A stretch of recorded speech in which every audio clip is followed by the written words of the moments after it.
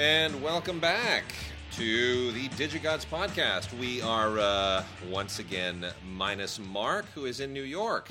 Unexpectedly. New York. It's cold in New York. Yeah, he's unexpectedly in New York. His job's just yanking him around. He's got some crazy hours coming up too in the next month or so. So we're gonna, we're gonna after this we've got a couple more shows, and then we're gonna have our holiday show and roundup. And then we go on hiatus with probably a couple of cleanups in the month of December. So, but otherwise, we're getting close. The holiday show is going to be great. I'm not going to let it be 2.5 hours like it has been in the past. We're going to try to pare that sucker down a little bit. But Tim, how was Halloween? How was your Halloween? Quiet. Children don't come to where I live for Halloween, and frankly, I don't blame them. I wouldn't have come up to my door either. Well, we took my daughter out trick or treating. She was dressed as Sarah from Sarah and Duck, so she had the little stuffed duck and the whole thing. Yeah, we take her to this place in the it's called the Huntington Palisades in Pacific Palisades, where there's a competition in the Pacific Palisades where you can win awards if you do your house up in the most obnoxious possible way. Yeah. And so these people in this very, very ritzy neighborhood who apparently have way too much money and too much time on their hands, they go to town like you cannot even imagine. It's ridiculous. Yeah. I mean, animatronic stuff in the lawns and lasers and lights and everything else. It's crazy. Now, some people just love Halloween. It's their favorite holiday. One family even had their daughter dressed up as some kind of like a cow-headed demon, and she would pop out of a coffin on the lawn to scare people. You gotta love it. Hey, it's L.A. Probably the child of a special effects. Could be. Almost certainly. Fog machines and everything. Anyway, it was a lot of fun.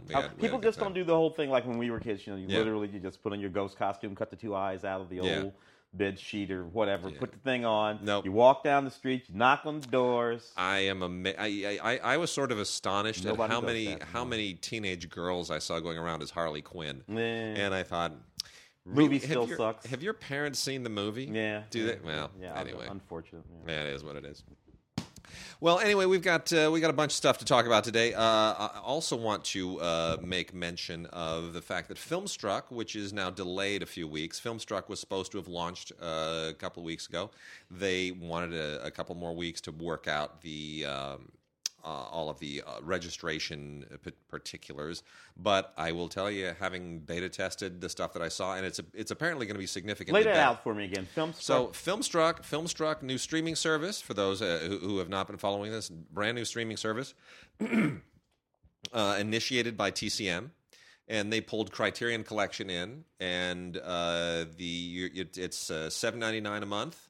It's $11.99 a month if you add the Criterion Collection, their full streaming, which is not everything in the Criterion. Some things they've lost rights to, but it's everything that they have on Blu-ray and DVD current rights to. It's the full streaming collection, plus a rotating library of TCM films. Not everything TCM. They'll switch things in and out to keep it interesting.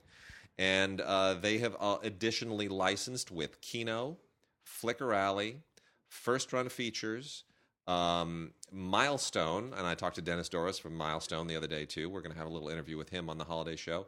And Indican, who does a lot of great docs and a lot of great classic stuff as well. 5 additional major indie foreign art film, and Kino alone is like an amazing thing. So all those guys, they're all going to be part of it as well. So it's going to be the place where if you're a film lover, if you're a cinephile, you will just particularly go and of those sorts of movies. You can.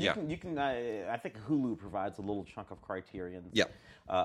Somewhere in there, but other than that, there's really no place where you're getting. Yeah, no, this is a big deal. This is a big deal. Yeah, all right. A real cinephile sort of because it's curated. That's the thing I love about it. You go on, and it's not like Netflix where it's just like old movies, new movies, blah blah blah. What you've seen last. It's they actually have someone go in. They create really interesting little thematic corners and corners for filmmakers and auteurs, and you can just. It's a fun thing to explore. Well, you need to know something about cinema. Netflix, you don't need to. Your grandmother has Netflix because your grandmother doesn't know anything about movies. So everything there, and then of course the algorithm chooses films for folks who watch Netflix based on what they've watched before. Here, you got to know a little something about movies. have to know a little something about these kind of movies. But nevertheless, you will still be introduced to things you may not know about or be reminded of things you know about, because the curating is happening separate from just what the algorithm says you watched the last time. So many more people are going to be exposed to so many great filmmakers, great films.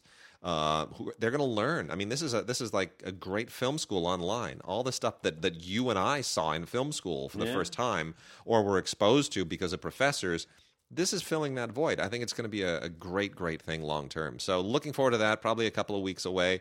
So hang in there, and we will keep you abreast of that. I'm going to start off with some classic stuff here. We got a whole bunch of interesting classic movie stuff. A couple of Criterions right off the bat, as long as we're talking about Filmstruck and all of that fun stuff. The Executioner is a 1963 film I had never heard of. And this is what I always love it when Criterion and Janus do this. This is from the Janus Library through Criterion.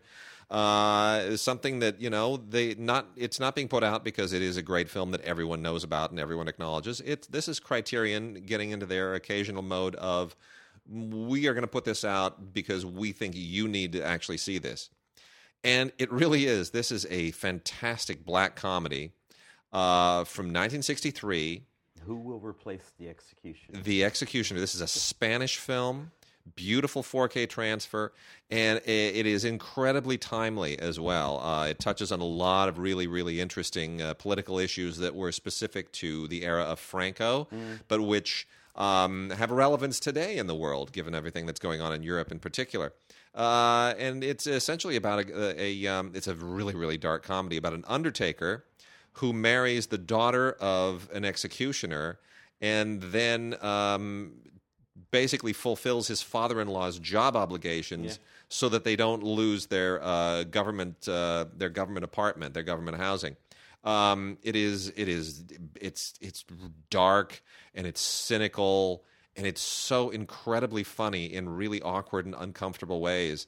And how it actually managed to get made, is sort of a miracle. I mean, it reminds me a little, in some ways, of like Children of Paradise, which was made in Vichy, France, and it was this elaborate broadside against Nazism and the occupation, and somehow got made under the radar. Reminiscent of some contemporary films coming out of Iran.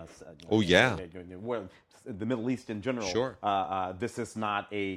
This is not a film. This is not a film being. So that's The Executioner. It comes with a whole bunch of really interesting stuff on it. An interview with Pedro Almodovar, who knows the film very well and really has an interesting insight in it. A new bit on the film. The guy who directed it, Luis Garcia Berlanga, who I'd never heard of. Don't know him. They talked to his son, and they talked to other film critics and people who can sort of speak authoritatively to his career. And then there's a 2009 bit from Spanish television about the film, which is really, really interesting. So very, very interesting discovery. Just a really terrific film, and what a great one from Criterion. And then we talked about Shortcuts a few weeks ago on DVD. They got us the Blu-ray. And you know what? If you're a fan of Raymond Carver or of Robert Altman, you go nuts for Shortcuts. I deeply love this movie. Aside from the fact that it's an inside Hollywood movie, this is 1993. Yeah. So we were here, and we were inside Hollywood. True.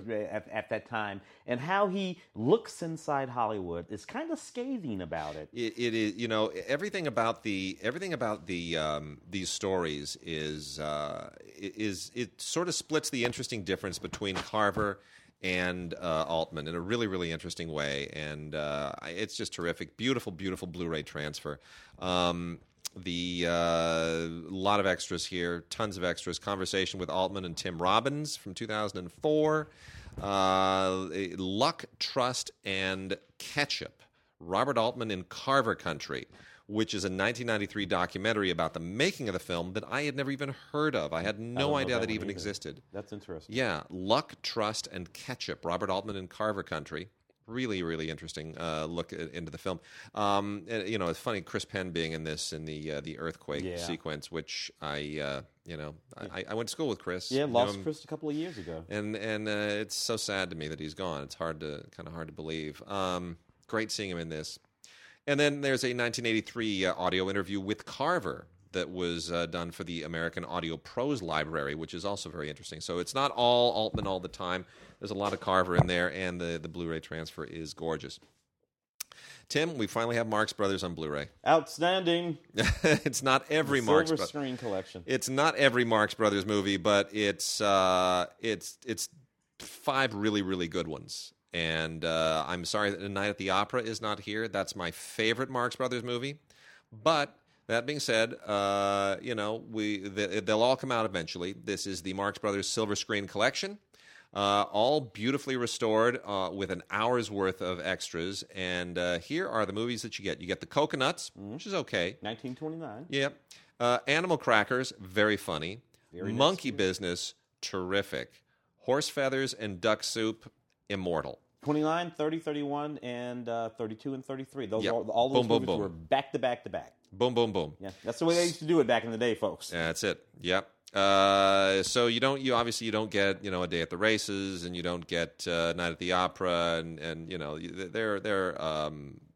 there's obviously other stuff that you're not getting here, but again, it will all come out eventually, and you get the Marx Brothers Hollywood's Kings of Chaos, which is a feature-length doc all about the family, and they interview everybody, including our friend Leonard Maltin. And it really gives you interesting insight into the family and how they. I mean, because there were 2 more brothers, Zeppo and Gummo. And Gummo, who I think was the first to leave. Gummo's the oldest. Went behind the scenes entirely. Zeppo is in like 2 of the films, and he's a total straight man. But Zeppo and Gummo were kind of the business geniuses. Apparently, Gummo, right? Gummo is the one that sort of set up the corporation and the licensing and did everything else. And it's fascinating stuff. Really an interesting family. Just a legendary American family. So that, and you also get rediscovered footage for Animal Crackers that has been edited back into the film that was originally taken out so that it would meet production code standards. We've taken Animal Crackers and we've turned it into the film that it was always meant to be by adding it back in. So this is Animal Crackers that has not been seen in 80 years. And you know what? I haven't seen it that way, too. I can't wait. It's really amazing. Inside the NBC Vault, Today Show interviews with Harpo and Groucho and Bill Marx. And home movies and a lot of other really great stuff. You also get 5 brand new audio commentaries featuring Harpo's son, Bill Marx, and a bunch of film critics, and of course our good friends FX Feeney and Leonard Maltin. So, and look, as somebody who has done a doc that FX was interviewed for, and who has done commentaries with FX, I can tell you nobody gives better commentary than FX. It's a joy. So that is that. The Marx Brothers Collection, Silver Screen Collection, Coconuts, Animal Crackers, Monkey Business, Horse Feathers, and Duck Soup. Everything else will come out eventually, but you got to have those for now. It's a great start. Talladega Nights, The Ballad of Ricky Bobby, Will Ferrell, one of Will Ferrell's funniest films, I think. I can't even see the title of this without saying Little Baby Jesus. This is the big, hairy American winning edition.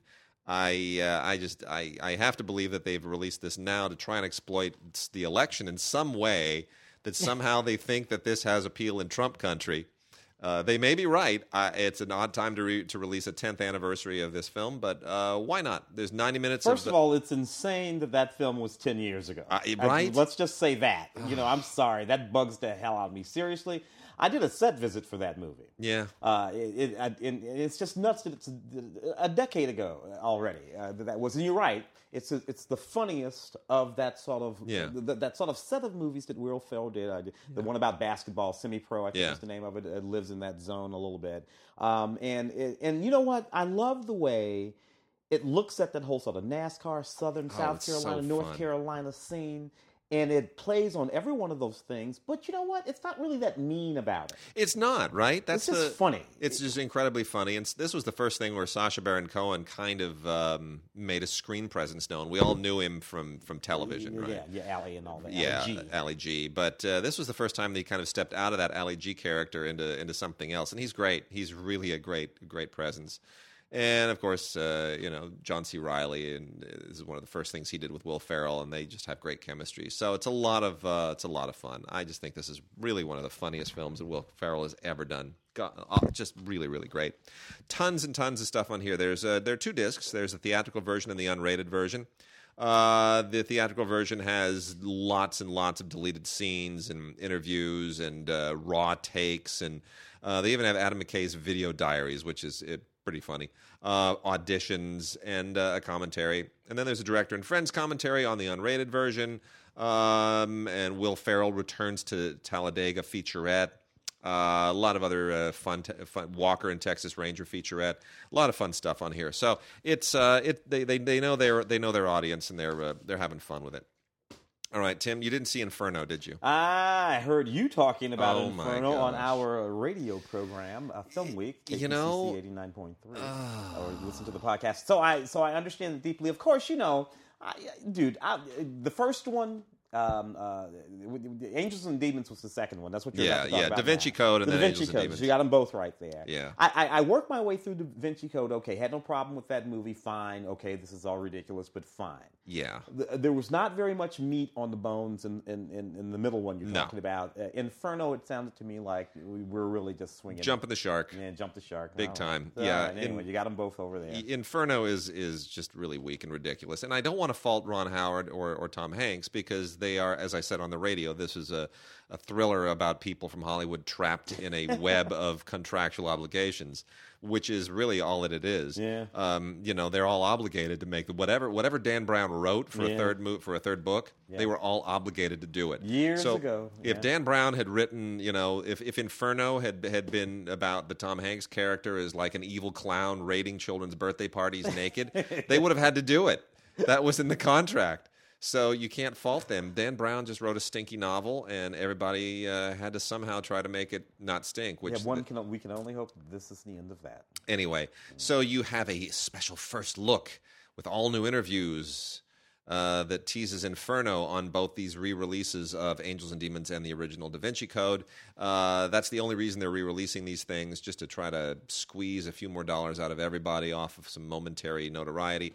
The Da Vinci Code, both of these are Blu-ray and ultraviolet releases. If you want to, I'm not sure the original releases of these had ultraviolet on them, so that might be for those who are fans of these movies, might be a selling point.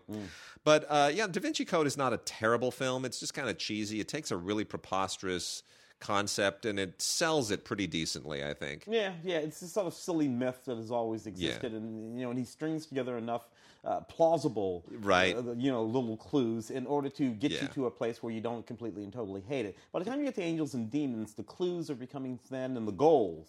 Seriously, Jesus is. Long lost, great. I don't even know how many granddaughters. That's where we're going. So the transition here is that, of course, John Calley is no longer alive, the Warner Brothers exec and the legendary producer who we gave a LAFCA Career Achievement Award to some years ago. He passed since, and his presence as a producer is sorely missed.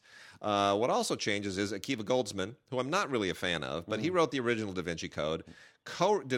Get co-credit with David Koepp on Angels and Demons, and Koepp gets sole credit for Inferno. And you can tell, because Koepp, he's written that's what he does. He writes these particular kinds of puzzle movies, and it's all action, all puzzle, all running all the time. And Mission it's rather Impossible. Silly. Yeah, exactly, yeah. All that stuff. So anyway, so new Blu-rays of Angels and Demons and the original Da Vinci Code. Gregory Peck Centennial Collection. Ooh. To Kill a Mockingbird and Cape Fear. I'm gonna say the only reason really to get this, I still recommend the special edition of To Kill a Mockingbird, but here's the only reason to get this is for the ultraviolet, because both of these films now have ultraviolet codes here, so you can kick it up, or you can obviously check them out on iTunes. In any case, Gregory Peck Centennial Collection, To Kill a Mockingbird and Cape Fear, both on Blu-ray with ultraviolet. And then last on our classics list is a whole big, beautiful pile of Twilight Time Blu-ray releases. And you can go to twilightimemovies.com and grab these. That's where you can get them exclusively. These are all limited releases. from Twilight Time, classic movies that they have licensed from various libraries, mostly 20th, but a lot of really great stuff in here and really, really good transfers. And I just love the labor of love that these guys put in.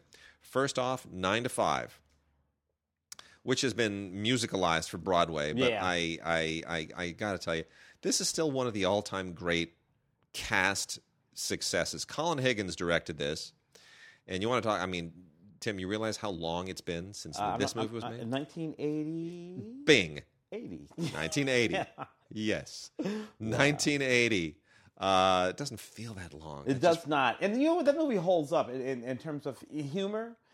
Frankly, the zeitgeist of the day is the zeitgeist of today on the heels of some things said about Donald Trump. And Dolly Parton, Lily Tomlin, Jane Fonda, Dabney Coleman. Dabney Coleman being just the perfect villain. Yep. He plays that villain just absolutely exquisitely at the center of that movie. So here, I'm going to really scare you now.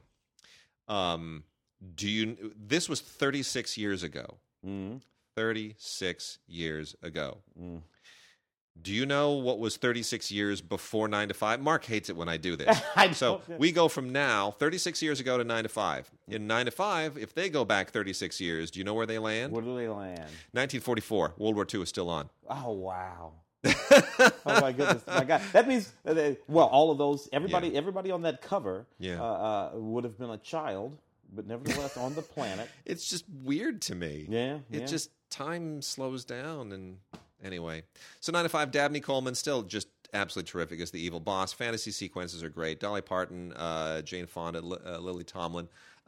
Terrific pairing of actresses. Nobody would ever think to have put those three people into a movie. Certainly wouldn't think to do so today, but what a great pairing. And a lot of fun. Tons of special features. Isolated score, as you usually get. There's an audio commentary with all the actresses and producer Bruce Gilbert. Audio commentary with Patricia Resnick, who's the screenwriter, and then film historians Julie Kirgo and Nick Redman, who is, of course, one of the Twilight Time principals. And other little featurette bits here. Dolly Parton and Lily Tomlin are interviewed. There's deleted scenes. It's really this is one of the best things that Twilight Time has ever put out. They really, really loaded up the extras. Sterling Hayden shows up in that movie. Sterling Hayden. You know, my mother was almost nanny for Sterling Hayden. Did I ever tell you that? I've mentioned that on this show before.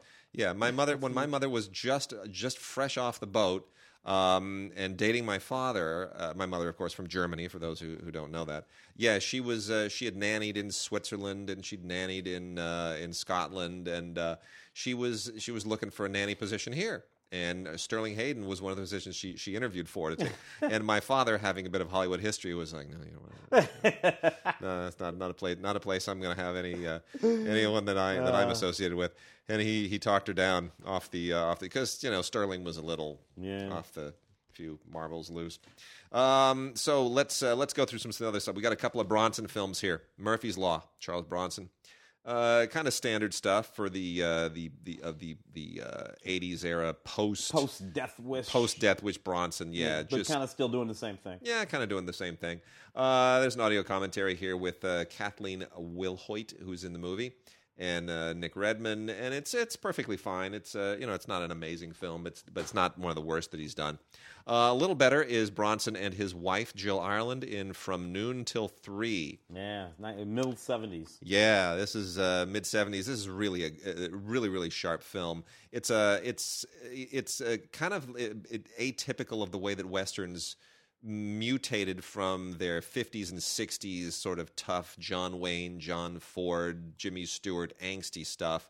Everything got a little jokey in the 70s, light and frolicky and jokey. And it wasn't just Blazing Saddles. It was, the James Garner stuff. And, Going South. I can think of a half. Yeah, Going South is another one. Things got a little bit lighter, and that's what this is too. Frank Gilroy, the writer-director, gives us something that's a little bit between the 60s and the 70s era thing, and it's wonderful. It's really, really fun. Beautiful photography by the guy who shot The Wild Bunch.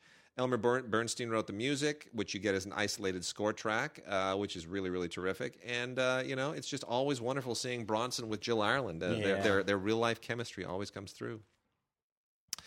Eye of the Needle. Love that movie, Donald Sutherland. Right. Directed by Richard Marquand, the late Richard Marquand, who did Return of the Jedi. And this is essentially the movie that landed him the job of directing Return of the Jedi. Eye of the Needle, which is based on a Ken Follett book that was a kind of a big deal. And it's it pretty much rides entirely on Donald Sutherland's performance. He's just really, really terrific and really good. Was this actually? I think this is the film he made after Return of the Jedi.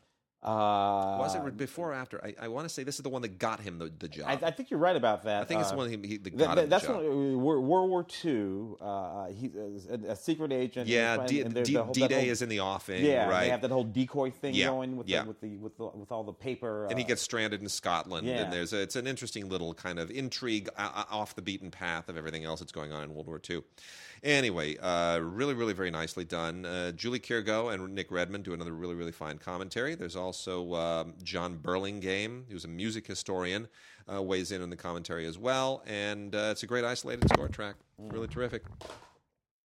Also from Twilight Time, Bobby Deerfield, one of the more underrated Al Pacino performances. This is from 1977, a year in which Star Wars overshadowed everything. Directed by Sidney Pollack. Just really rock solid in every conceivable way. It's about basically he's playing kind of a Mario Andretti type character, an American race car driver. American race car driver on that European circuit. Pretty good. My mind always goes to Le Mans, though. When I think of movies about race car drivers from that period. That Steve McQueen film. But this is just so polished in that Sidney Pollack way. Really, really nice. And you get the original commentary that Sidney Pollack recorded for the previous release before he passed. Yeah. So that is always lovely. A movie I used to laugh at, and which I'm a little nostalgic for now, Remo Williams, The Adventure Begins. I love that movie. Now, I'll be honest. There's something deeply, deeply troubling to me about seeing Joel Grey in that horrible yellow face makeup. You couldn't get away with that today. Could not get away with that today, and that's a good thing. But that being said, if you can forgive that, and if you can look past that as an attempt at making a James Bond kind of a action franchise launcher that just didn't pan out. It's not Guy bad. Hamilton was Goldfinger, right? Yeah. Guy Hamilton did Goldfinger, and he did Diamonds Forever. Diamonds Forever. 3 or 4. Yeah, I mean, really, he was trying to bring the Bond action to a new franchise. Is Fred Ward that guy? Not really. Not really. he was like a blue collar, Bondian sort of guy. And then of course you had that whole sort of But today though, it lives in that same zone with movies like Buckaroo Banzai. Sure. And it's a fascinating 80s artifact. It's a fascinating 80s artifact, and it's a lot of fun. A lot of great extras on here. On how they trained him and the design of the film, composing the music. A lot of good featurettes. So that's a fun Blu-ray. My other big pick of the week, beyond 9 to 5, is Boxcar Bertha. The 1972 sophomore film from Martin Scorsese, which is the one that basically got him Mean Streets. Mean Streets happened because Boxcar Bertha was so terrific, and Barbara Hershey is so young and so beautiful and so amazing in this. This is in theory, and well, not even in theory. This was actually a Roger Corman production, made for AIP for Nicholson and Sam Arkoff, and but it transcends that. It's like Scorsese made a better film, kind of like Peter Bogdanovich made a better film than he was supposed to for Corman out of Targets. Yeah. Right? Yeah. It's really, really great, based on on an actual Depression era crime story, and meant to sort of riff off of Bonnie and Clyde a little bit, kind of in the wake of Bonnie and Clyde. They wanted to do this. Those Angie Dickinson movies. Right. Popular at the time. They were trying to do all those old outlaw movies. And it is just such a really, really fine film. Beautiful recreation of the period. Barbara Hershey, again, is absolutely terrific. John Carradine is great. David Carradine is great. Really, really terrific film. And it launched Martin Scorsese into Legitsville. So, tail end of his indie period. By the time he finishes Mean Streets, he's an A-list guy. Absolutely. And then Taxi Driver, he wins the Palme d'Or at the Cannes Film Festival. It was only about 5 years to go from exploitation filmmaker to A-list. And, in less than a decade, he's got Raging Bull, and his career is written. Hush, Hush, Sweet Charlotte. I'll roll through the rest of these fairly quickly. This is loaded with stuff. David Del Valle and Stephen Peros do a commentary. There's also a commentary with Glenn Erickson. Lots of film scholarship on here. This is Betty Davis and Robert Aldrich kind of doing something of a follow-up to Baby Jane that isn't quite as twisted and scary. A lot of that has to do with the fact that you don't have Joan on this. There's no Joan to sort of pivot off of Betty. Instead, you have Olivia de Havilland, who does, is a perfectly good foil, a perfectly good substitute. But it's a slightly lesser film, but still a really, really good film. Agnes Moorehead also brings the creep factor in here as well. So, I recommend the film, but you sort of have to have, I think, a little bit of a historical sense of where it comes from to sort of be able to latch onto it. It really does riff off of Baby Jane in a lot of ways, and if you haven't seen Baby Jane, I'm not sure you'll have a full appreciation for it. Frankenheimer's The Train with Burt Lancaster. So I was thinking. I'm getting into some kind of heady stuff here. Isolated Score, a bunch of film historians, including Julie Kirgo and Nick Redman again on here, along with the original Frankenheimer commentary. This is one of Frankenheimer's best films, 1964. It's World War II era, just a actioner, straight up great actioner, and Burt Lancaster, one of the best at doing that stuff at the time. Really, really good, just fun movie. There's just no two ways about it. Really, really sharp script, a lot of good action stuff. Not that long after the Manchurian Candidate, I think that was a couple of years before. Yeah. And then as long as we're on the subject, Runaway Train. Really smart. Clearly, the people at Twilight Time, they said, we got the train, let's get Runaway Train. Runaway Train is such an interesting film, based on a Andrei Konchalovsky directed, based on an unproduced screenplay by Akira Kurosawa. And this was an attempt by Canon Films to go totally legit, to basically do something that could have gotten them an Oscar nomination, could have been a Best Picture nominee. Great score by Trevor Jones. You get it on isolated track. Eric Roberts and very young Eric Roberts, who's also on the commentary. Just a terrific film. I think the Canon, the shadow of it being made by Canon was sort of made it impossible for them to actually get the kind of cred that they wanted to get out of it. But I remember when this came out and people were like, wow, Canon's making a real movie. Yeah. Never got its awards, never got its acclamation, but boy, I'll tell you, it really handles. It really works. Still one of Konchalovsky's best films. I think it's terrific. Really terrific. 1985, Runaway Train. Beautiful, beautiful, beautiful Blu-ray transfer. Twilight Time absolutely kills it. And then the last one, as long as we're on trains and chases and things of the sort, is the actual movie called The Chase. This is our last Twilight Time release of late from 1966. Jane Fonda, Robert Redford, Mr. Brando, Angie Dickinson, the lovely Miriam Hopkins, Robert Duvall, E.G. Marshall, James Fox. Are you kidding me? This is crazy. Arthur Penn pretty much collected the mother of all casts, produced by Sam Spiegel, who at this point already had collected 3 Academy Award Best Pictures for On the Waterfront and Bridge on River Kwai and Lawrence of Arabia. So he could get anything made that he wanted to. And Horton Foote and Lillian Hellman. Seriously, seriously, based on Horton Foote original material, Lillian Hellman doing the adaptation. Yeah, it's absolutely great. And this all takes place in this. It's all about this prison break in this small Texas town. And all of the corruption and the politics and everything that sort of surrounds it. Really just an absolutely fantastic movie. Brilliantly put together. Arthur Penn, never better. And the best part of this is the John Barry isolated score, because I've never been able to find this score on CD. So, outstanding. Just terrific. All right, Tim, we got new movies. What do we got new movie-ish? Including extremely new Captain Fantastic. Interesting to talk about Captain Fantastic here on Blu-ray, Viggo Mortensen. So this film is one that will probably be talked about as awards season creeps along here. I don't know, would not be on my list. Viggo plays like an old hippie, right? Yeah, this guy, and he takes his family out into the middle of nowhere so he can raise them, raise his kids and live right. one of those sort of lives in the middle of nowhere. And it's all very, quaint and interesting until the wife gets sick. And this is when I have a problem with this film.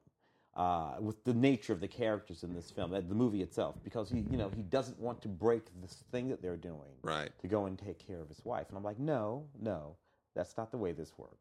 Now we go back to civilization. You had your fun out here in the trailer with somebody's sick. We get our hells, get Kaiser, baby. Yeah. We get our asses over to Kaiser. That's where we go. Anyway, nevertheless, that's just my thoughts about that bonus feature. Insane or insanely great. I don't know what that means. It's like, is that like a doc or something like that? Insane or insanely great. Yeah, what does that mean there? I was that's a featurette. It's a featurette. That's the name of the featurette. Okay. It's just a featurette. That's all they've got on here. Wow, that's fascinating. Yeah. All right, well, Captain Fantastic, Blu-ray and Ultraviolet. Look at Vigo doing such unusual outside-the-box work ever since he was supposed to have been the new action star, right? Yeah. Nerve. This is Emma Robertson, Dave Franco, not James, but Dave, who looks like you know what Dave Franco looks like, and I thought of this as soon as he starts showing up in all those Neighbors movies. I thought Dave Franco looks and acts like, well, best example I can think of is Joe Estevez. This is like, right? This is Martin Sheen's younger brother. Yeah. This is like, well, we can't really afford the real thing. Is there anybody that looks and sounds like him? Hey, that guy looks and sounds like him. That's his brother. Awesome. You're walking down Frank Stallone territory. You are. I forget what Patrick Swayze's brother name with that whole. Because Dave is actually a fairly decent actor. I don't know this movie. I didn't see it. It's what Eddie Murphy does with himself in Bowfinger. Yeah, exactly. And then you have that one too, because Eddie Murphy has a brother. Eddie Murphy's brother, who's actually an hysterically funny guy. Yeah. Well, there you go. I didn't see this movie, so I don't know much about it in terms of the film itself. I know it's a Henry Joost, Ariel Schulden film. Those are the guys who did that Catfish film a few years back. It says that it's about an industrious high school senior who gets involved in some things online with it. So I don't know, whatever. Maybe it's fine. It seems like one of those millennial films, Blu-ray and digital HD. That the millennials will love, but you know what? I don't really know much about that, so I'm just gonna let that one go. Skip Trace. Oh, I hate this movie. Jackie Chan and Johnny Knoxville. I so hate this movie because here you go. So a number of years ago, it seems to me maybe about 20, someone figured out that if you pair Jackie Chan with a comedian, usually a black comedian who is skinny and talks fast, Chris Tucker, that you can get a lot of funny out of that. And then after that ran out, they decided to pair him with the guy Owen Wilson, a couple of, and then they decided, okay, so that's still happening. Skip Trace is this is a film Jackie's wanted to make for years and years and years, and I'm sorry, I love Jackie. I wrote a book about Jackie. I've interviewed Jackie. I've worshipped Jackie like a god. That's a Rennie Harlan film, which is another guy that goes way back in our history. Rennie Harlan's career completely went kaput in Hollywood. Cutthroat Island, I think, pretty much did him in. That kind of did him in, and he relocated to Beijing. He lives in Beijing now. Did you know that? I had no idea. I would have thought he would have went back home. This thing opened with like $70 or $80 million, biggest opening of his career. Now, granted, it's all Chinese money. It's all Chinese audiences. But those are the kinds of openings that movies are having in China now. And it says something. It says something about the industry as a whole. It says something about the industry as a whole, I think. That a movie can open in China. Yes. Starring Jackie Chan, obviously, an icon, and Johnny Knoxville, and make, whatever you just said, it's ridiculous. And most Americans will have never heard of this movie and will watch it on Blu-ray. So basically, Jackie's a detective, and Johnny Knoxville is a rogue. And he's kind of, he's like this cheater and gambler and everything else. And they wind up being awkward partners, mismatched buddies, trying to take down some international drug lord. But it's so poorly written. It's ridiculous. It makes no sense. It goes off on silly, crazy tangents. It's just slow. And the action scenes are about half speed. Jackie needs to stop doing this stuff. Yeah, just cut it out, Jackie. This is Jackie at like, in second gear compared to what he used to do, and you feel so bad for him. He's in his 60s and he's trying to still be like he's in his 20s. Well, and you put Johnny Knoxville in the movie, maybe you get a few yucks. So unfortunate, and almost there's a director commentary, and that's it. It's really, but it still made money in China. Justin Lin was the director of Star Trek Beyond, the last released Star Trek movie. I hated this too. 4K and Blu-ray. Look. This is the worst of them thus far. The Wrath of Khan movie, the remake of Wrath of Khan, or not the remake, but the sequel. To that, I enjoyed that movie. I did. I enjoyed that. I know you don't care for any of these things, but I enjoyed that middle movie. Didn't work for this one. This one definitely slips deeply. Anyway, full of all kinds of deleted scenes, a featurette. You have commentary tracks, and let's see. Oh. The young Anton Yelchin appears. That is the only thing that that almost redeems this, is that it's Anton Yelchin's last film, and he's good. He is good as always. Such a tragic passing. And that's on 4K Ultra HD with really some beautiful HDR. I mean, this thing is so digital and there's so much CGI. It sort of blows off the screen, but. That whole kind of the whole base that they wind up in, that whole space going mini planet giant base thing that where all the climax takes place is gorgeous. It's gorgeous in 4K if you've got all the gear to check it out. But man, anyway, there's a thing on here, To Live Long and Prosper, 50 years of Star Trek, which is perfectly fine, but the 50th anniversary deserved a better movie. It's also a movie called The Last Film Festival, which is Dennis Hopper's last film. We're talking about a lot of last films here. This was made some time ago, not released until last year. It is a low budget indie that kind of plods along based on the people they were able to get in it. It has Lily Sobieski in it, and Jacqueline Bisset, JoBeth Williams, a lot of people who just really needed work, I guess. It's a little too inside. Dennis Hopper plays this producer who's trying desperately to get his film distributed. And if you don't know that scene, and if you don't know the film festival scene and what little film festivals are like, and what goes into them, and the politics of them, especially things like South by Southwest, I don't know that this really makes much sense. It doesn't work in the same way that we talked about Shortcuts. Another very inside Hollywood movie. Yet somehow you didn't need to be one of the sort of folks who were in the movie in order to access the movie. Whereas this, if you don't get it, you don't get it. Yeah. So anyway, this is from Monterey. If you're inside, if you're inside baseball, it'll still work for you. But it's anyway. All right. Looking at a thing called Lights Out. From director David Sandberg. I didn't see this film, but this looks interesting to me. It's on Blu-ray. It's from producer James Wan, who is the producer on Blu-ray, who's the producer of the Conjuring series and the director of the Conjuring and the director of the Conjuring films, who previously was in the Saw. He was one of the central guys to that. This is supposed to be pretty good. As I understand it, special features include some deleted scenes and whatever. I suppose if we're talking about the curation of these sorts of movies, particularly around Halloween, that's what it has to offer. So it's a digital HD and Ultra Blu-ray here. Special features only include some deleted scenes. So an absolute terrible movie here called Fight Valley. I was originally supposed to review this for radio. Could not get through more than 10 minutes of it. I kid you not. I could not get through more than 10 minutes of this. If you look, and I love movies where women fight and beat the crap out of each other and men. I do, always have. But I live there. Yeah. But this is just not right. This is all about underground. This is basically tries to be a female fight club.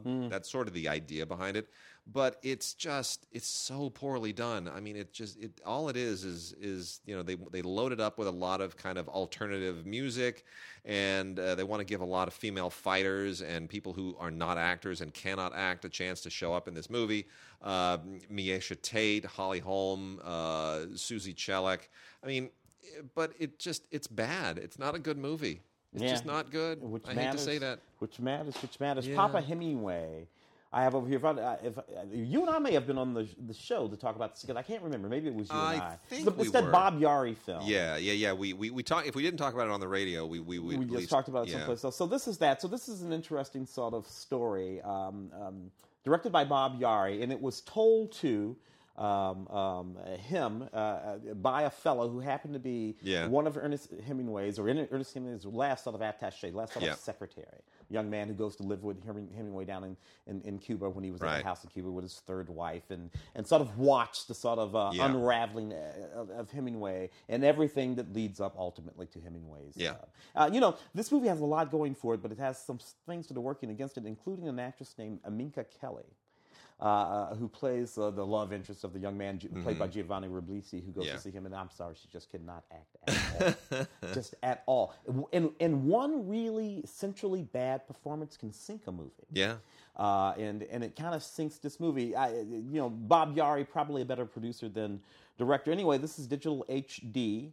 I'm looking to see if it has any special features on it. It does not have any special features on it. So, Papa Hemingway. Well.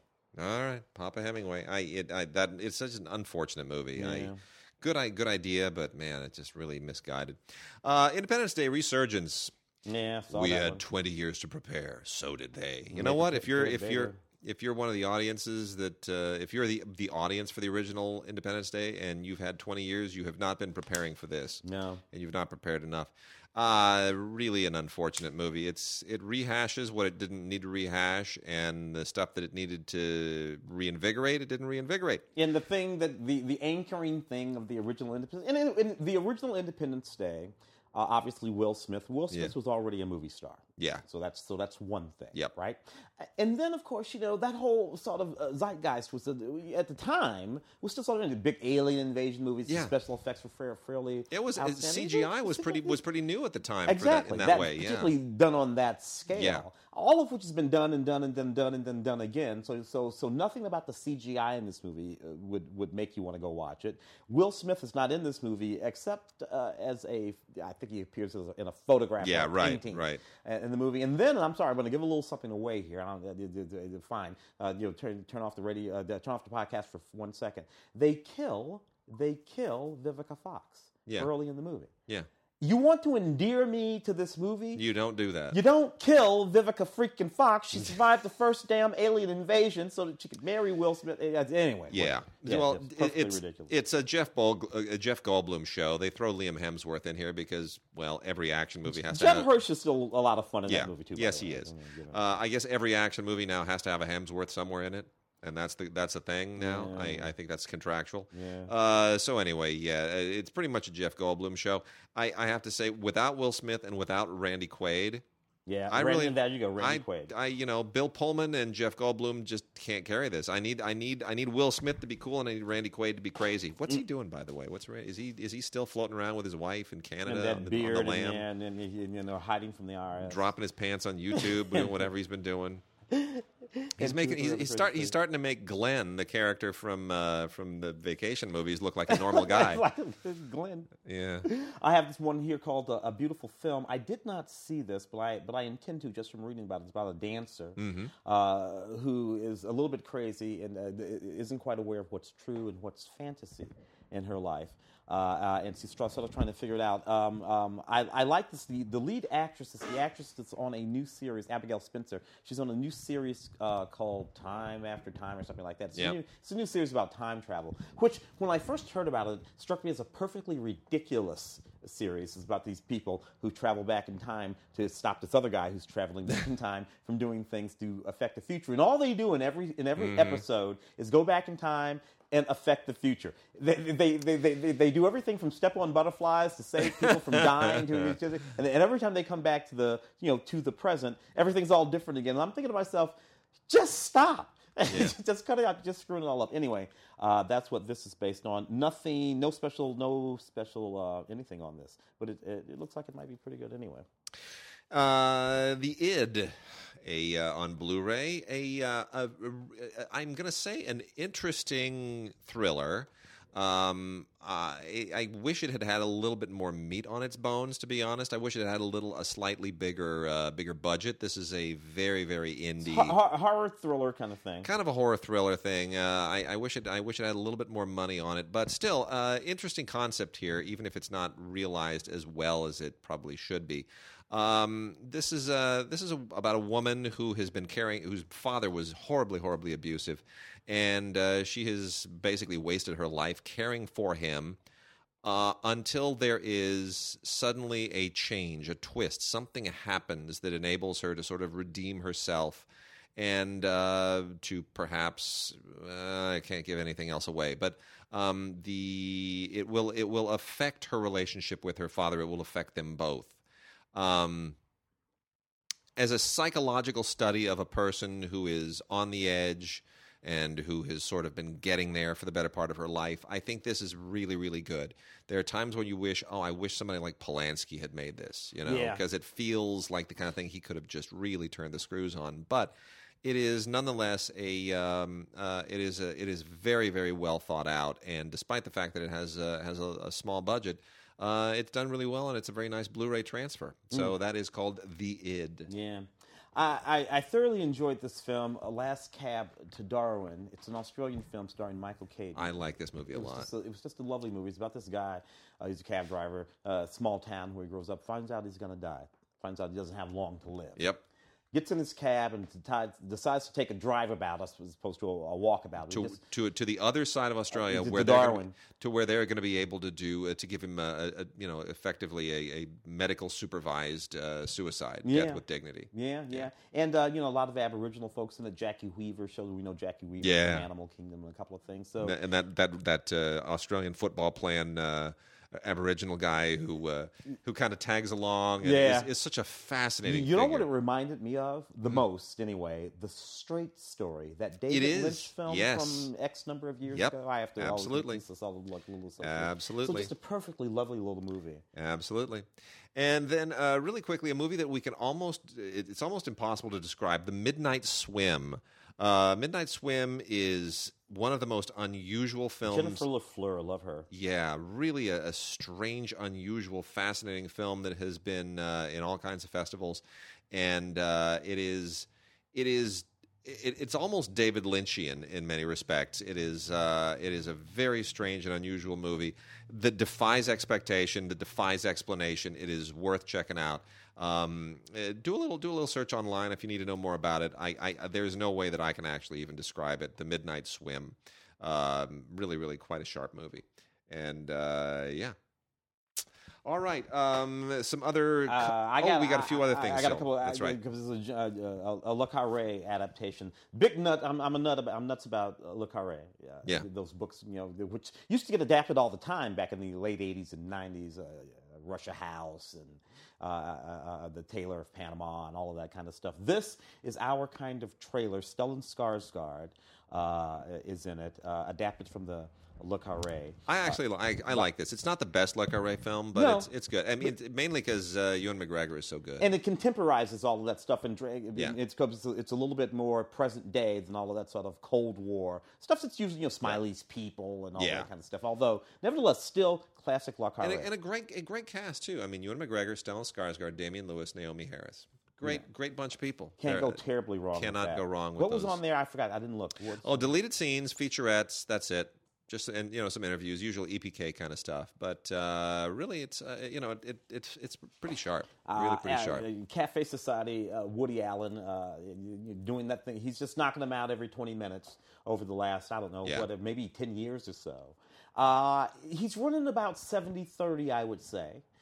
In terms of, successful films to unsuccessful films. Yeah. The last one, I think, was An Irrational Man, if I'm not mistaken. That was, This one, though, I really liked Cafe Society.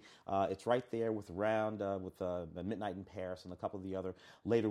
So this is set in pre-war Hollywood, mostly, and New York. A young ingenue, and Jesse Eisenberg is sort of wooing her, and she's running around with the studio executive. This is what I like about this movie. This is still Woody Allen doing the thing that he's been doing for a while now, where he's sort of reviewing his work and his life and his sort of philosophical sort of ideas about the world.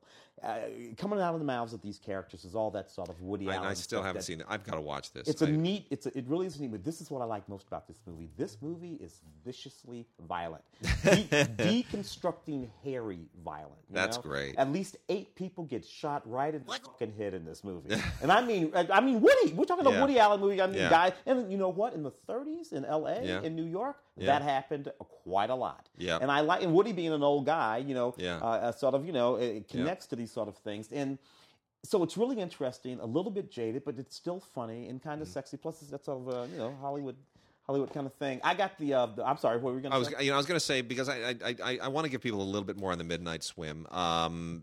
Just so that people aren't completely taken aback. That cave at the bottom of that lake. I'll say this: it's about sisters dealing with a missing mom, and nothing. You should know nothing else about it, but just it's sisters dealing with a mom who is missing, and any other details are going to probably give too much away. So it is, but there's some really, it's just weird and cool and really really funky. So definitely worth checking out. Ice Age Collision Course. Hate this movie. Absolutely hate this. It starts to wear a little thin about this at about this point. I think this is on 4K Ultra HD. Yeah. I don't think the Ice Age. Two discs. Yeah. I don't think it looks great in 4K. I'll be honest. I don't think it looks great in Blu-ray. I didn't think it looked great projected. I think it's a rushed film. I think the animation is really, really not keeping pace. I think they're trying to make it look too much like the early ones. The one thing I will say, the Toy Story films, they've tried to improve the animation every single time. Mm-hmm. These, they just make it more frenetic. But the character designs have not evolved. They've not improved. The animation is not better. Or if it is in any way more significant, it's stuff like the fur looks a little furrier. Yeah. And I don't care. But it's packed full of all kinds of stuff. It's 4K Ultra HD and the Blu-ray. You got a whole bunch of little featurettes on this thing and people talking behind the scenes and all that kind of stuff. So, I'm going to go through some cult films real quickly. These all came in after we did the Halloween show, so if you got a little post-Halloween thing going, here's what you can check out. Intervision, The Trail of Dracula, From Folklore to Screen, which is a really kind of essentially it's just a documentary about the evolution of Dracula, and it skips a lot of stuff, and it's not great, but it's okay. It covers something, which is better than nothing, and I guess that's probably the best recommendation I can give it. Burial Ground from Severin is a pretty decent 1980 kind of zombie movie. Zombie movies when they had to actually do the zombie makeup and they couldn't just sort of CGI everything. There is a creep factor that is better. It is this is kind of, this is more in the giallo vein, but if you just want to see zombies eating and mutilating people, that's fine. Burial Ground from Severin on Blu-ray. Those are slow zombies. Yeah, not the zombies that run as fast as computers can make them run. We got a couple from the Arrow library, which are both great. Wes Craven's Hills Have Eyes in an absolutely dazzling, fantastic Blu-ray special edition, which is, this is Wes Craven at his best, and one of his first and most noteworthy successes.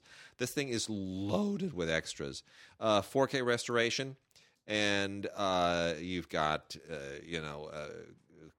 there's a poster in here, making of documentaries, audio commentary with Wes Craven and Peter Locke, outtakes, alternate ending, new interviews with some of the cast. It goes on and on and on. Trailers, television spots. It's just everything that you can possibly think of to have anything to do with Hills Have Eyes is right here.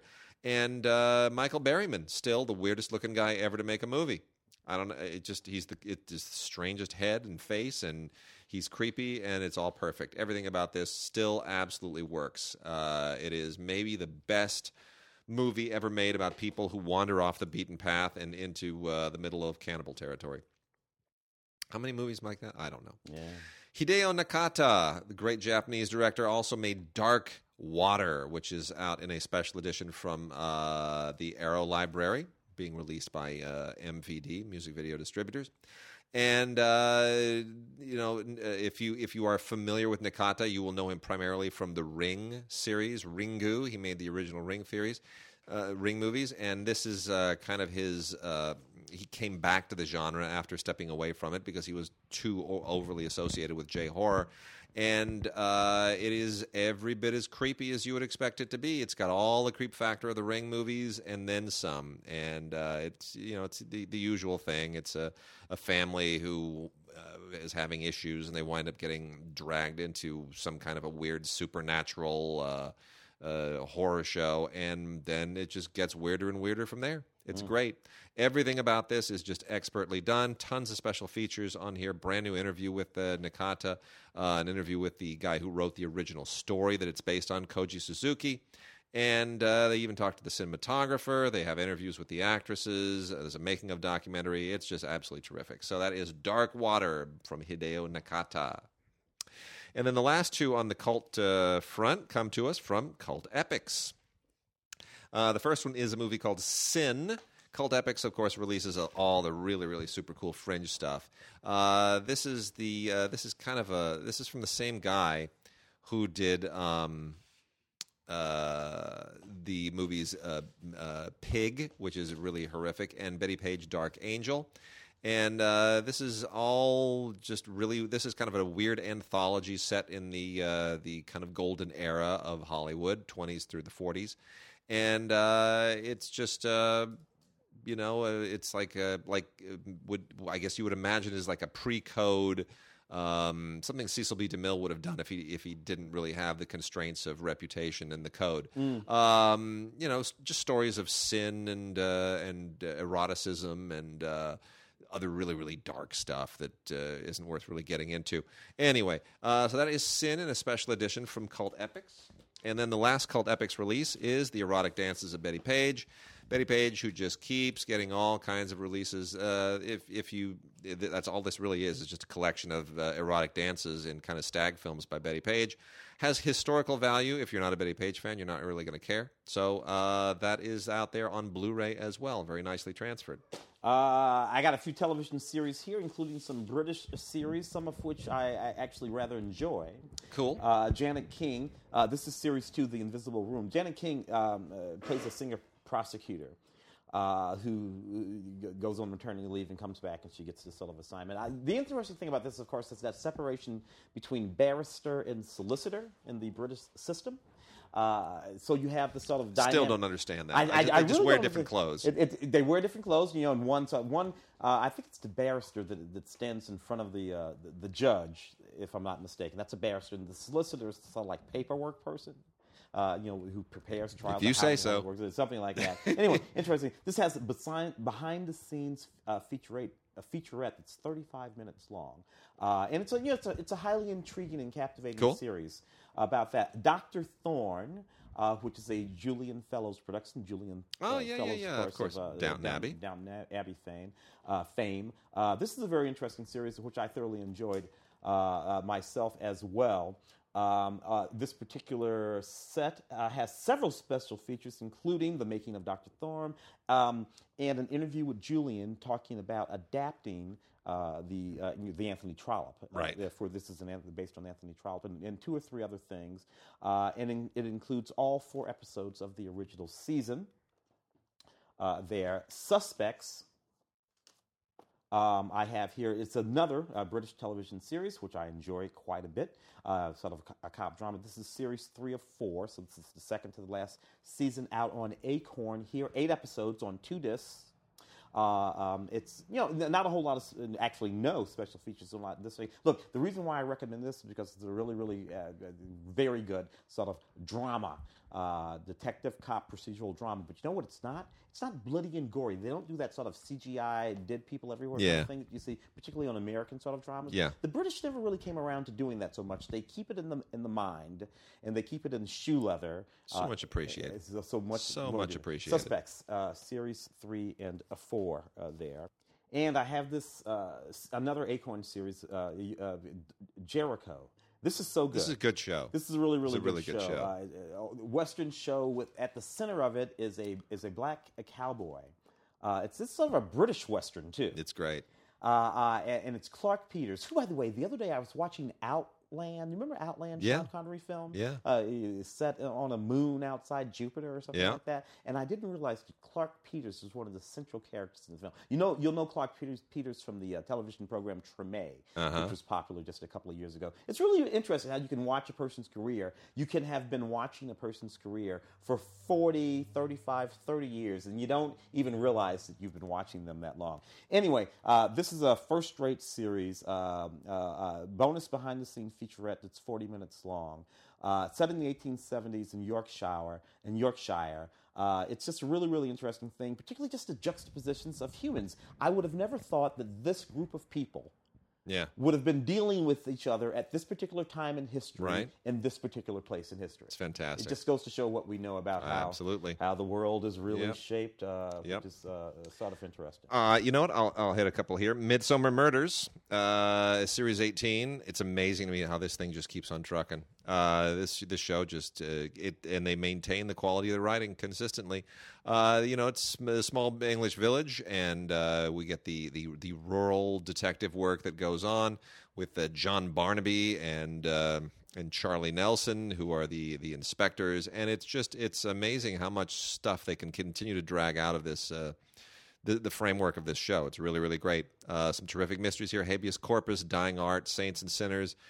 In all, 6 new mysteries. Really, really good. Midsomer, Series 18. I have When the Heart Calls, which is another sort of series, a 5-movie collection. This particular one. This is an interesting thing. This is season 3 of 4. It's about a young teacher who goes off to the wilds of nowhere to a small coal mining town to become a teacher in the West. And Canadians, and I mean actual Canadian Mounties, the guys in the red with the Canadian hat, that's in this movie. Rather intriguing. It's set during the present day, though. It's beautifully shot. That's what I like most about it. And again, it's about stuff that you just don't actually, And if you grew up watching Family, what was the movie with the little twin girls and Bob? God, I can't remember the name of that television series. There's a television series, and it had the comedian. And he was a widower, and he had the 2 little twin girls. And John Stamos was the brother. Who stayed with him. Full House. Full House. Yeah. And eventually John Stamos married Lori, I think Lori McLaughlin was her name. Yeah. And she was insanely beautiful. Yeah. Another actress who I'd been watching for 30, 35 years. She's in this movie. You know what I love about her? Huh. She looks exactly like she looked when she was 30 years old. That's her right there in the corner. That's amazing. Only with the red. Yeah. Doesn't age. Absolutely beautiful. Absolutely beautiful. Indian Summers, 2nd season. If you haven't seen this show, it's really terrific. It's great. It takes place in the 1930s in basically the British enclave in India, where they, which they did in Shanghai and everywhere else, where you get to be British and act like you're British and pretend like you're still in England, only you're not. And fantastic. Julie Walters has she's just. Yeah. I give that woman make her the queen. She's so great.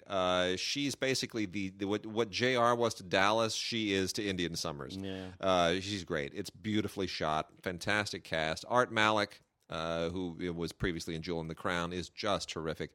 And I'm so glad Rachel Griffiths is in this as well. And I love Rachel Griffiths. Haven't seen her in a while since 6 Feet Under. So really a fabulous show. This is new on PBS. It's part of the Masterpiece thing. And in the wake of Downton Abbey going away, we need all the shows like this we can get. So Indian Summers is fantastic. Don't miss it. Michael Fassbender in a film that I had not seen called The Devil's Mistress. Yeah. Strikes me as interesting. What do you know about this one, Wade? Anything in particular? Just a little bit. I have not seen the entire thing. I've seen bits and pieces of it. It is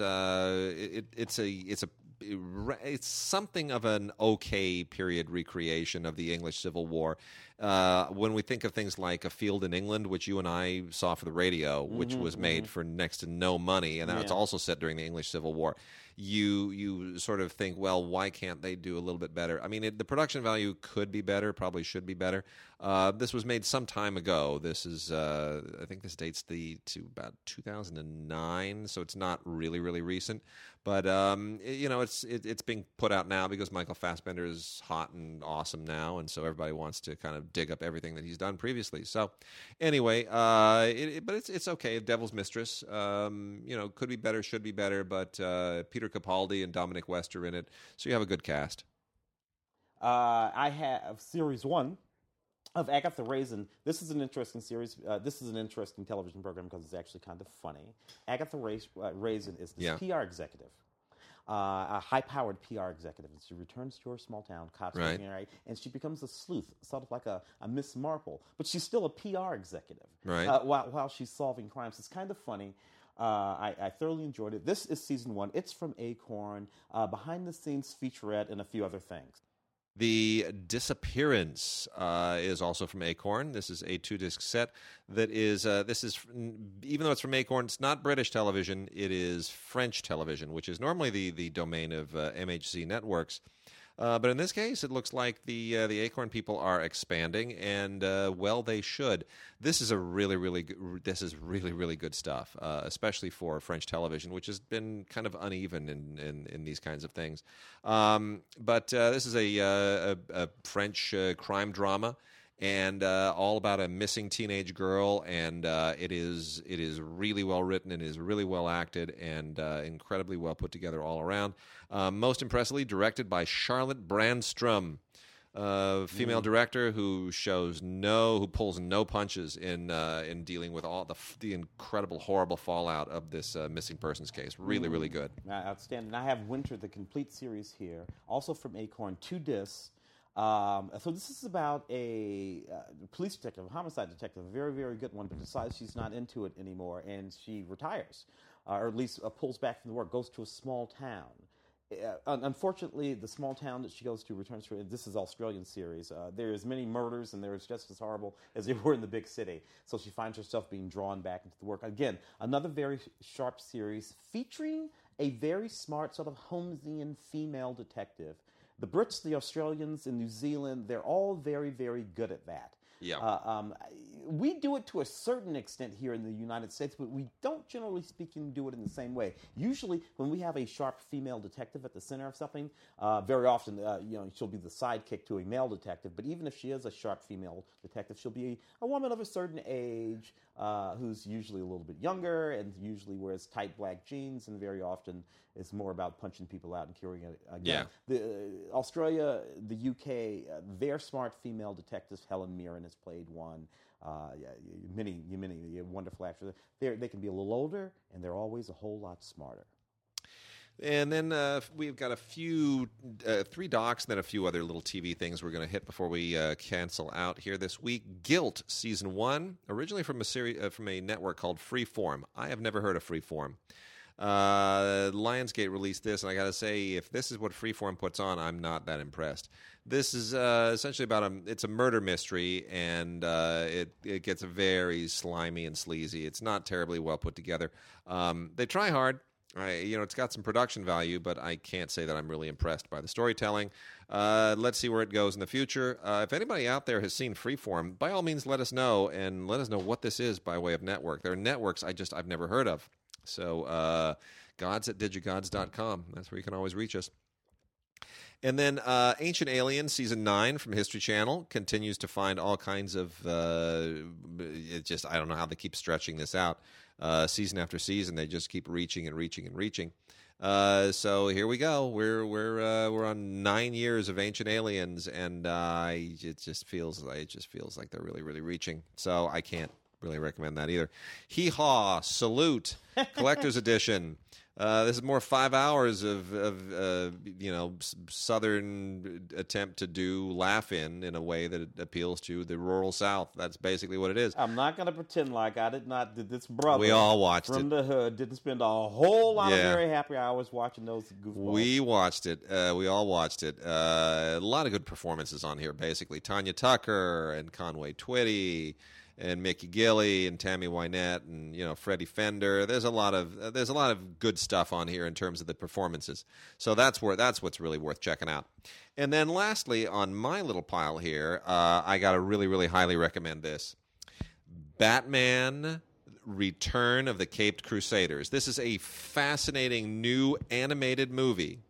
An amazing new animated movie that DC and Warner Brothers have put together with animation that essentially replicates the old Batman TV show from the 1960s, and it gets at least the 3 remaining voice the three remaining cast members of the original Batman show come back to do voice talent in this. Oh.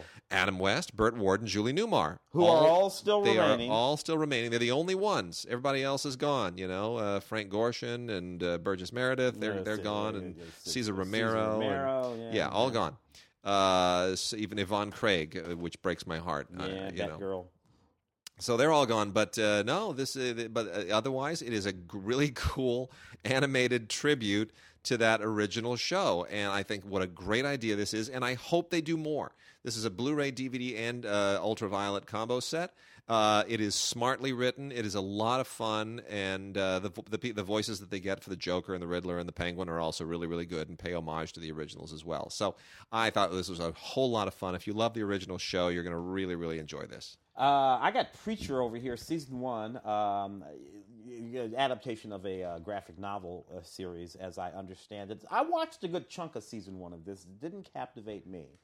In particular, I don't know the graphic novel series. So you got Dominique Cooper and Ruth Negga in this, who's really quite good. Plays a vampire. It's about this whole sort of. That's Ruth, who's in Loving. She's in Loving. Who's going to probably win an Oscar? I put her on my list. Already. Anyway, this is a Blu-ray gag reel, chainsaw fight breakdown, Behind the Killing Machine, Saint of Saviors, deleted scenes, extra scenes, all kinds of stuff. It's sort of an extension of the pilot there. Night of. I don't know this. Are you familiar with this? Oh, Night of. Yeah. Let me talk about that. Night of. John Turturro, really, really good in this. It's called What Happened the Night of. This is on a Blu-ray and ultraviolet combo set. And this was on HBO recently, and it's one of the. This is like the flip side to what was the Ernie Hudson prison show? Oh, Oz. Oz. Okay, this is not Oz. Okay, this is the anti-Oz. That's what this is. This is basically looking at the grittiest, worst, most deeply upsetting part of the current prison system. And all of it kind of looking through like an Upper West Side police investigation of a murder, and it is really, really upsetting. They're pushing a lot of contemporary buttons, a lot of current political buttons in the current political debate, both centering around things that have been said in the presidential campaign and before. And it is very, very upsetting when you see the way that the criminal justice system works, the way it's depicted in this thing. Written, I should point out, by Steve Zalian, of course, Schindler's List, and who just does a really fantastic number on it. It feels like something that probably should have been released theatrically, but it's so dour and so downbeat and so depressing. I think HBO really is the only place that this could and should have wound up. Where people sort of deal with it. Yeah. I've got Beowulf Return to the Shetlands here, which is a sort of, imagining of Beowulf returning to the Shetlands after we haven't been away for a very long time. Yes. This is interesting in that it has a number of notable people in it, including William Hurt and Joanne Whaley, used to be Joanne Whaley Kilmer. Yeah. Years and years ago, who I haven't seen around in a while. This is an interesting sort of mini-series. Swords, wolves, stabbing, cutting, hacking, slashing. Beowulf. And the last three things we're going to talk about this week, we're well past time. Three docs should make mention of. Hot Type, 150 Years of the Nation. This is from Barbara Koppel, who is one of our great living documentarians, especially with political subject. The Nation magazine. The Nation magazine, which, for those who have not necessarily followed it, The Nation has a fascinating history. It was originally a magazine of the Republican Party, Republican abolitionists created it pre-Civil War. And then it eventually became a very, very kind of liberal magazine in the New Deal mold. And it's recent, which actually makes more sense than it sounds. It does. It makes a lot more sense. Yeah, it makes a lot more sense. And where it kind of went from there is really fascinating and a little bit depressing for people who were fans of it. But in any way, without giving anything away on the arc of this documentary, Hot Type, 150 Years of the Nation, is really worth checking out. Just because Barbara Koppel is so damn good. And the magazine lasted 150 years. Yeah. The Best Democracy Money Can Buy, the movie, as long as we are on political topics. This is, again, you some of this stuff you do have to take with the understanding that we are in a very, very political and partisan season. So this is a point of view. It is not by any means all points of view, but it is. It's pretty upsetting, at least from this point of view, that Greg Palast, who's a sort of activist documentarian, yes. He has a particular angle, sort of left of center angle on things. Of course, everything's that now when it comes to doc. I mean, it's hard you have to sit there and what you would definitely take from this is that we do live in a time when it is very easy through the internet and the media and so forth. Money goes further than it ever has before, and even though we have more splintered media than we've ever had before, you can reach an awful lot of people with a relatively small amount of money and effort. Well, I think as we look at, and not that we're going to slide off too political here, as we look at this campaign, Donald Trump still has only spent about $50 million. True. But you know what? He didn't need to spend any more than that. Exactly. And of course, the last few people that we've been afraid were going to buy an election, including Mitt Romney, didn't or couldn't. Jeb Bush spent more money in 1 month trying to be Donald Whitman Trump here in California. So Citizens United and all of that, interesting, but it's not really playing out the way people were afraid. The way people thought. The world is changing. Yeah. And the last one here, highest recommendation from both of us for Norman Lear, just another version of you, the American Masters tribute to Norman Lear. Plus 90 plus years old. 92 years old. Yeah. And he's sharp as a tack and amazing. And, this is on Blu-ray from PBS. It's such an amazing look at this giant in television history. Guy who changed television, changed society, changed the culture. Love the way that documentary is constructed, too. Very often you have Norman Lear watching moments from Norman Lear programs. So he's sitting there watching. Deeply affected by it. These moments and those moments, and then commentating on what it is that he's just seen. You get into his personal life, his family, his early career, when he was a writer on the Martin and Lewis show, and those little bits where he'd show up on TV every once in a while. Jerry Lewis would say, "Here's one of our writers, Norman. Come out here." And I remember seeing those. You know why Norman's? And this is. I do not know if he says this in this documentary or not, but he probably does. Particularly, is anything behind any commentary or anything on that? There is just not a commentary. There's Bill Moyer's thing about Norman Lear, just featurettes basically, some casting stuff from Mary Hartman. That's about it. I don't know if he says it any place in that doc. I don't remember, but I've heard him speak recently. I was at a thing. You know why he got into sitcoms? Residuals. Yeah. Sitcoms paid residuals. The other shows that he had been doing before. And because he came from a very traditional Jewish family, he was raised to be a good provider. Yeah. You want to be a good provider. And that exact phrase, you can hear every Jewish grandmother. And if you know a little bit about his father, that becomes another sort of layered thing, deeply layered topic. Such a great doc. All right. That's it. Tim, thanks for sitting in again. Mark will be back next week, and then we'll have we got 2 more shows, and then the big holiday show, and it should be a good one. So, all right, email us at gods@digigods.com. Send us whatever you want, and we will see you next week.